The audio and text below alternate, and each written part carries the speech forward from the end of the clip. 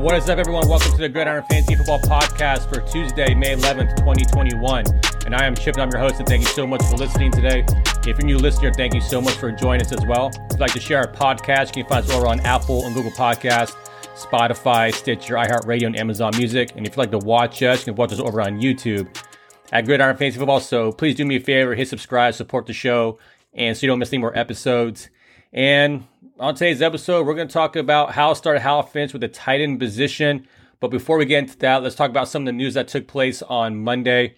Now, we're going to start off with the Aaron Rodgers news because this continues to, there's continues to be smoke with this whole entire situation with Aaron Rodgers. And it keeps to be reported that Denver is a legitimate landing spot for Aaron Rodgers. It happened when the draft was here a few weeks ago that they had a lot of compensation they could have given to Green Bay for Aaron Rodgers, but it didn't happen during the draft. So that's yet to determine if it's going to still happen. But it seems like there's just this growing development that Aaron Rodgers is obviously not wanting to come back to Green Bay. There's just this beef between him and the GM. So who knows? But it's one of those things where another report came out on Monday saying that the GM of the Green Bay Packers said that Jordan Love, the first-round draft pick from last year, is nowhere close to being ready to play. He's still in that early in his development. And my question is, why even draft somebody? Usually when you draft a first-round draft pick who's a quarterback, now they overshot for Jordan Love, but it doesn't make any sense on if you thought that Jordan Love was so far away from actually playing, why do you even draft him and piss off Aaron Rodgers? So it makes no sense to me. I don't understand if something happens where Aaron Rodgers decides to sit out for the season or he gets traded, the Packers are screwed. It screws up from a fantasy standpoint. It screws up Devontae Adams. Could potentially just screw up Aaron Jones. But from a Green Bay Packers as a team, NFL team, we have no idea how good Jordan Love is. There's no tape on him. Because of COVID last year, there's no way to really know how he's developing and if he's improving or not. But it just seems like this story continues to get crazier and crazier. And then on Tuesday, they came out and said that they try to give Aaron Rodgers a significant long-term contract extension. And I think they're just trying to patch up anything that's going to keep him in Green Bay. But for right now, it seems like Aaron Rodgers is pretty adamant that he doesn't want to play in Green Bay anymore. And more stories came out that he told free agents that he wasn't going to come back in 2021. So I don't know what's going on. I just don't understand the situation because this is the same situation that Brett Favre was in when Aaron Rodgers was drafted, when he got drafted. So Brett Favre dealt with it, and it took 4 years for Aaron Rodgers to start. They pushed out Brett Favre. And the situation is a little different here because they want Aaron Rodgers to stay on the team, but they drafted Jordan Love to be the person that takes over after Aaron Rodgers is, retired. So I don't understand the reasoning. Maybe there's some logistical reasons why Aaron Rodgers is mad about it, but the same thing happened with Tampa Bay in the draft. They drafted Kyle Trask from Florida with their second round pick. But I think the difference is they told Tom Brady that you can play as long as you want to play in Tampa, but we're going to draft somebody, we're going to develop somebody just in case. So maybe it's just the communication between the team and the player. And that's why Aaron Rodgers is a little bit pissed off. But I don't know. I think every smart team needs to develop somebody behind their starter, especially when they're an age like Aaron Rodgers is. He's 37, so I think it made sense. But I think there's more to it that we just don't know. And it's becoming fascinating to see exactly where he ends up, if he's going to, play in Denver or he doesn't play at all. But still very interesting to me. And then another big story that came out on Monday is the Jacksonville Jaguars plan to sign Tim Tebow to a 1-year contract. Now, it's very interesting to see this happen because Tim Tebow, I think that he is a very gifted athlete. And when he came into the league, look, the Denver Broncos drafted him with the first-round pick. Josh McDaniels was the head coach when they drafted Tim Tebow. They thought he was warranted of a first-round pick. But as you saw him play more NFL quarterback, when he started playing more as an NFL quarterback, you saw more of his flaws. He wasn't developing. He wasn't progressing. But then now you look at if he had switched to a tight end position, which they wanted him to do all along, Tim Tebow could still be in the league as of today, but he took this long, he wanted to stay as a quarterback. He felt like he was a quarterback. He didn't want to switch positions. He got pushed out of the league. Then he went to go play baseball, and then now they're bringing him back as a tight end. And it's one of those, catch-22s. I think that a lot of people are mad about the fact that certain players are not into the league anymore that got pushed out of the league, which, I understand, like, there's the Colin Kaepernicks and people that got pushed out of the league that are talented enough and should be in the league. But I think the difference is that Tim Tebow is playing for a coach that he played for in college, but also he's switching positions. He's not going to be anywhere close to competing with Trevor Lawrence. So I don't know. I think you can argue both sides of the coin there, but just interesting to see somebody like Tim Tebow, who's 33 years old, come and try to make an NFL roster as a tight end. And who knows what he looks like athletically? Who knows if he's fluent with his movements? Who knows how he is with running routes? I mean, you got to think, he's older than Rob Gronkowski and Travis Kelce. So it's one of those things where it's the wait and see process. But going on to the Colts signed Eric Fisher to a 1-year deal worth $9.4 million. And now they obviously is good for them to get a left tackle that's a Pro Bowler and everything. But he's still coming off an Achilles injury, which Ian Rappaport of NFL Network said that he won't play until October, which all the patients I've seen with Achilles ruptures, this is typical. Usually takes a calendar year for the player to get back to full strength. But as of right now, it's a good signing, but it's a signing that you won't be able to see until October. So moving on to the Falcons. So the running backs coach, Desmond Kitchen, said that when it comes to the running back room, it's the door is wide open for any running back to start. And obviously they signed Mike Davis from Carolina. So if the person in that running back room who will be probably the starter for the Falcons will be Mike Davis. Now, you got to think they have 364 carries unaccounted for this year. So I think, and which that leads the league. So I think that whoever gets the starting role for the Atlanta Falcons, which we're assuming is Mike Davis, I think is a very good sleeper for this year, because when it comes to running back, when it comes to fantasy running backs, you want to make sure you have somebody who has the opportunity to do well because of having carries and everything like that. So I think this is good news for, Mike Davis, because he's the most talented running back on that roster. So I think that that's a name that you should probably want to highlight as a sleeper this year. And then this is kind of crazy though. Like, I mean, you saw this on Sunday, but DK Metcalf, he ran in the Olympic trials for the Olympics this year, and he didn't qualify. He came in 9th place, but he ran a 10.36 time. So, I mean, it's crazy for a guy who's that size to run that fast. And at least he didn't come in last. I mean, but it's one of those things where unless 9th was last place, I didn't check if there was 10 runners or not. But the fact of the matter is that, this is a guy who's a massive human being who shouldn't be able to move like that, going against guys who train for being a track athlete every single day. And he's he trains as an NFL athlete, as obviously, but I don't know. It's one of those things where it's crazy to see. I'm sure that if he continues to practice that and train, he'll be able to at least qualify, because he didn't. I think the qualification is like 10.06 seconds and he was 10.36 seconds. So he wasn't, too far off. So I think like he'll work at it and still get there. But that's the NFL news as of right now, as of Tuesday. And then I'm going to move on to some of the things that I saw some interesting things over the weekend. And I think the one thing is that I know that we had the draft a few weeks ago. And I think a lot of the things that I don't understand is when a lot of people put so much time and effort in giving out NFL draft grades, post-draft grades. Like, I just don't understand why put up so much time. I understand, like, from a fantasy football standpoint, where there's a player that's going to be significant in fantasy and why certain locations will, increase his draft stock or decrease it. But I don't understand when they put so much effort in putting draft grades on every single team when we have no idea what the hell is going on with these teams and these players. Like, there's so many first round picks that are going to be busts. There's going to be so many 5th round picks that are going to be all pros and Super Bowl winners. Like, I understand it's for information. It's people figuring out exactly how a team improved and all that stuff. I get all that, but I always look at the draft grades. I never pay attention to any of this stuff, because how are they going to know how Kyle Trask does for Tampa Bay Bucks, how he's going to do, when he may not play for 3 or 4 years and grade that? Or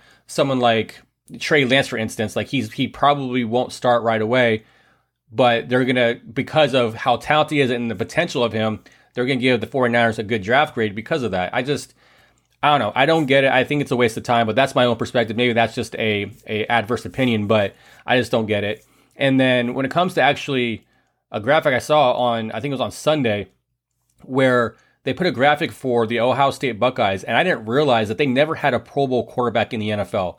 And all the talented quarterbacks they had in that school, and not to realize they had no starting quarterback, from the Ohio State Buckeyes that played in the NFL and did anything. So, and then you combine that with the Bears, who have never developed a franchise quarterback, and Ohio State Buckeyes, who never had a Pro Bowl quarterback. It seems like, is he going to be the anomaly of Ohio State, quarterbacks? Because it's almost like you look at what happened with the Oregon Ducks. Like the Oregon Ducks always have talented players, but then you look at who's really come from Oregon and actually did well in the NFL. And the only person I can think of was Dan Fouts. Dan Fouts was he's a Hall of Fame quarterback. But you look at Joey Harrington, he was one of the top quarterbacks in the Pac-12 and in the whole college football ranks, and he did nothing in the NFL. Marcus Mariota, he's talented, but the potential there just wasn't what we expected for a number 2 overall pick. But we look at Justin Herbert. So Justin Herbert is the anomaly, right? So he comes in with the Los Angeles Chargers, and he has a great rookie season. He looks like he's here for the long haul. He looks like a superstar. So I guess there's potential there. There's a potential if Justin Fields can be the Justin Herbert of this year, and those two can develop as the anomalies of their teams that they came from in college and be stars in the NFL. I mean, that's going to be great. But it was just interesting to see that graphic on Ohio State Buckeyes and their history of quarterbacks going into the NFL and how much they succeed. But with that being the case, let's go ahead and move on to the top tight ends of this year, and then. We've been doing this series for a few weeks now, and how they started, how they finished. And what I usually do is I go through what the average draft position was for the top 12 tight ends and compare that to who ended the season in the top 12. And tight end is welcome to the most volatile position in fantasy football. It's the hardest one to judge.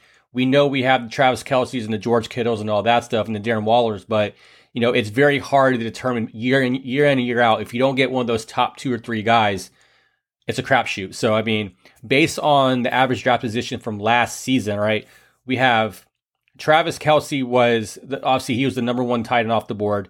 He's generally a second-round pick based on your league size and all that stuff.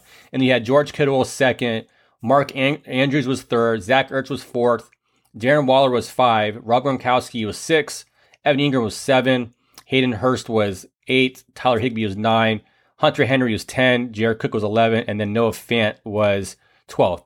And honestly, there's a couple guys in here that Rob Gronkowski seemed to be a little on the high side. I think he was overdrafted, but you look at how he finished, it wasn't, hindsight is 2020. But Tyler Higbee was one guy that I chose last year as a sleeper based on opportunity, and it just didn't end up that way. Jared Cook, he wasn't very good last year, but looking at how they finished, Travis Kelce was the number 1 tight end. He finished as the number 1 tight end. I mean, the guy was a monster. I mean, he had 312 PPR points. I mean, if you look at how much, Travis Kelce had 312 PPR points, and then the Hunter Henry was still a tight end 1. He had 145.3. So a massive difference between having a top tight end and having a lower end tight end. But obviously, when you get somebody like Travis Kelce in your draft, you're paying a premium for him. But also, that means you're not having another running back or another wide receiver. So it depends on how you're able to structure your draft. You're able to make good trades, picking up free agents, all that stuff. But it's just one of those things where if you listen to the rest of the list of who is in the top 12, these are names that you never expected. I mean, Darren Waller, he was 2nd. Logan Thomas was 3rd. Which he's a guy that kind of blew up last year and kind of was an under-the-radar guy. Robert Tonyan from the Green Bay Packers, massive season from him. T.J. Hawkinson, he had a good season. Mark Andrews was 6th. Mike Gesicki was 7th. Rob Gronkowski was 8th, so he was drafted the 6th overall tight end. He finished the season in the 8th position. Noah Fant was 9th. Hayden Hurst was 10th.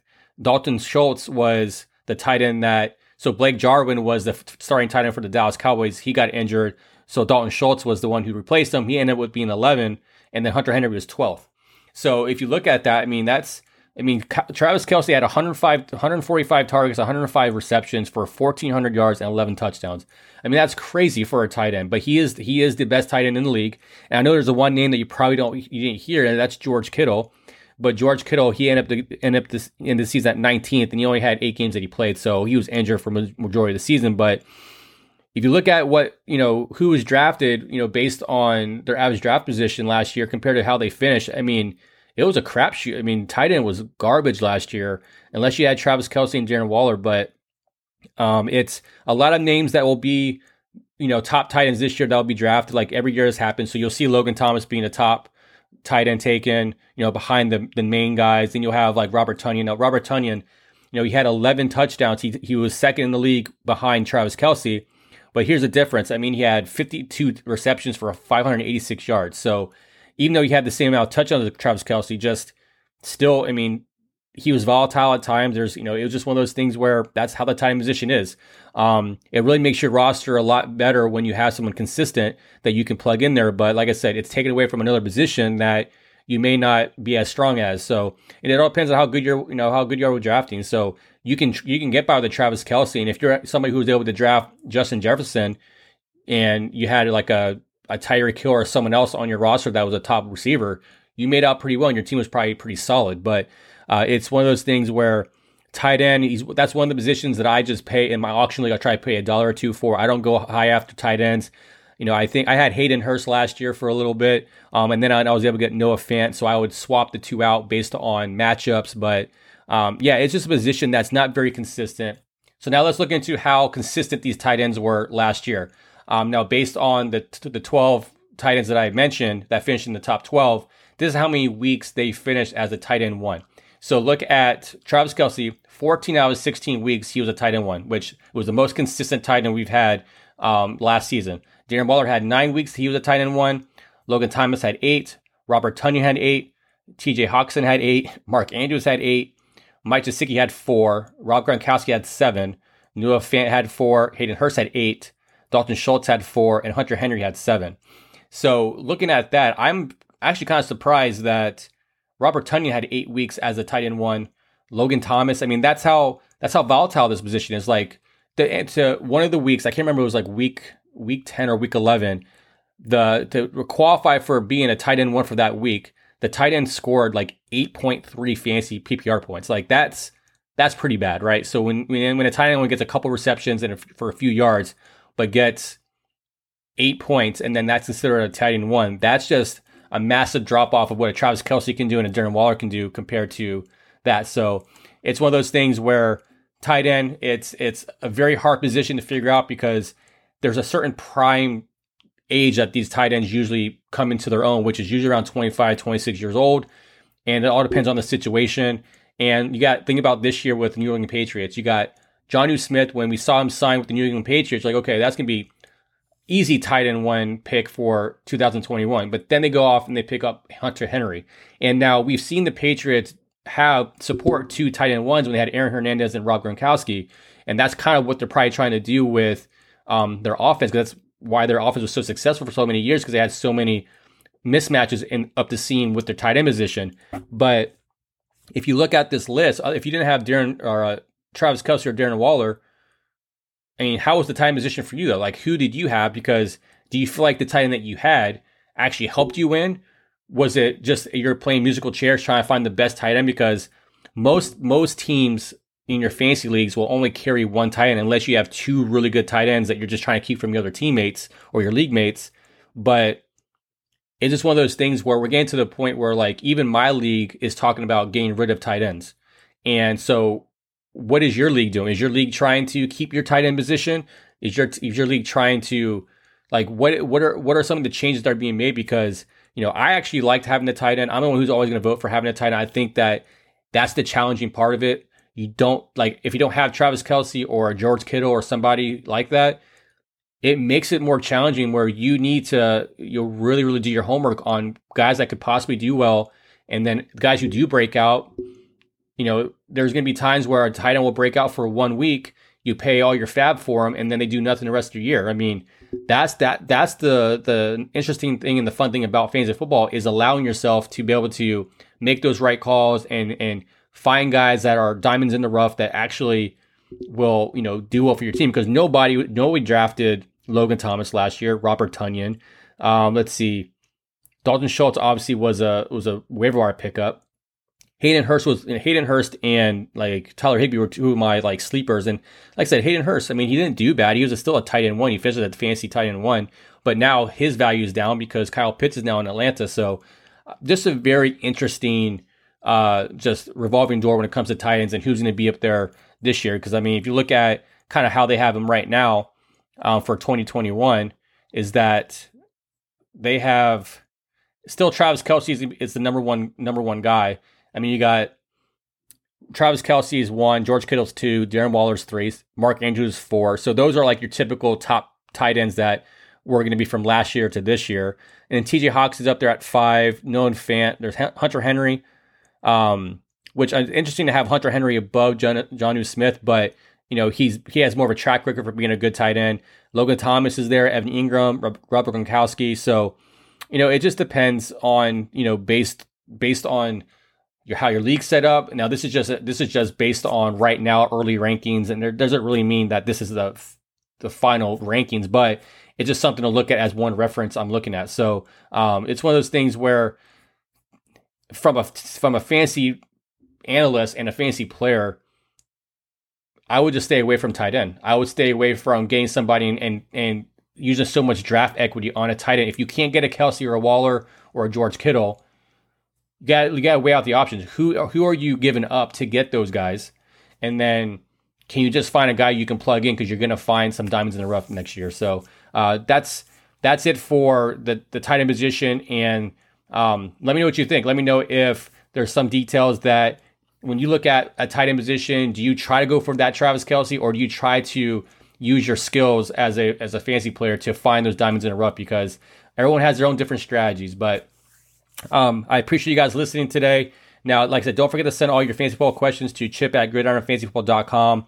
Now, I'll always leave the email down in the description on the YouTube channel. So if you want to hit me up on the email, go for it. If you want to follow us on Instagram, we're at Gridiron Fantasy Football. If you want to find us over on Twitter and Facebook, we're at the Gridiron Pod. But that's it for today.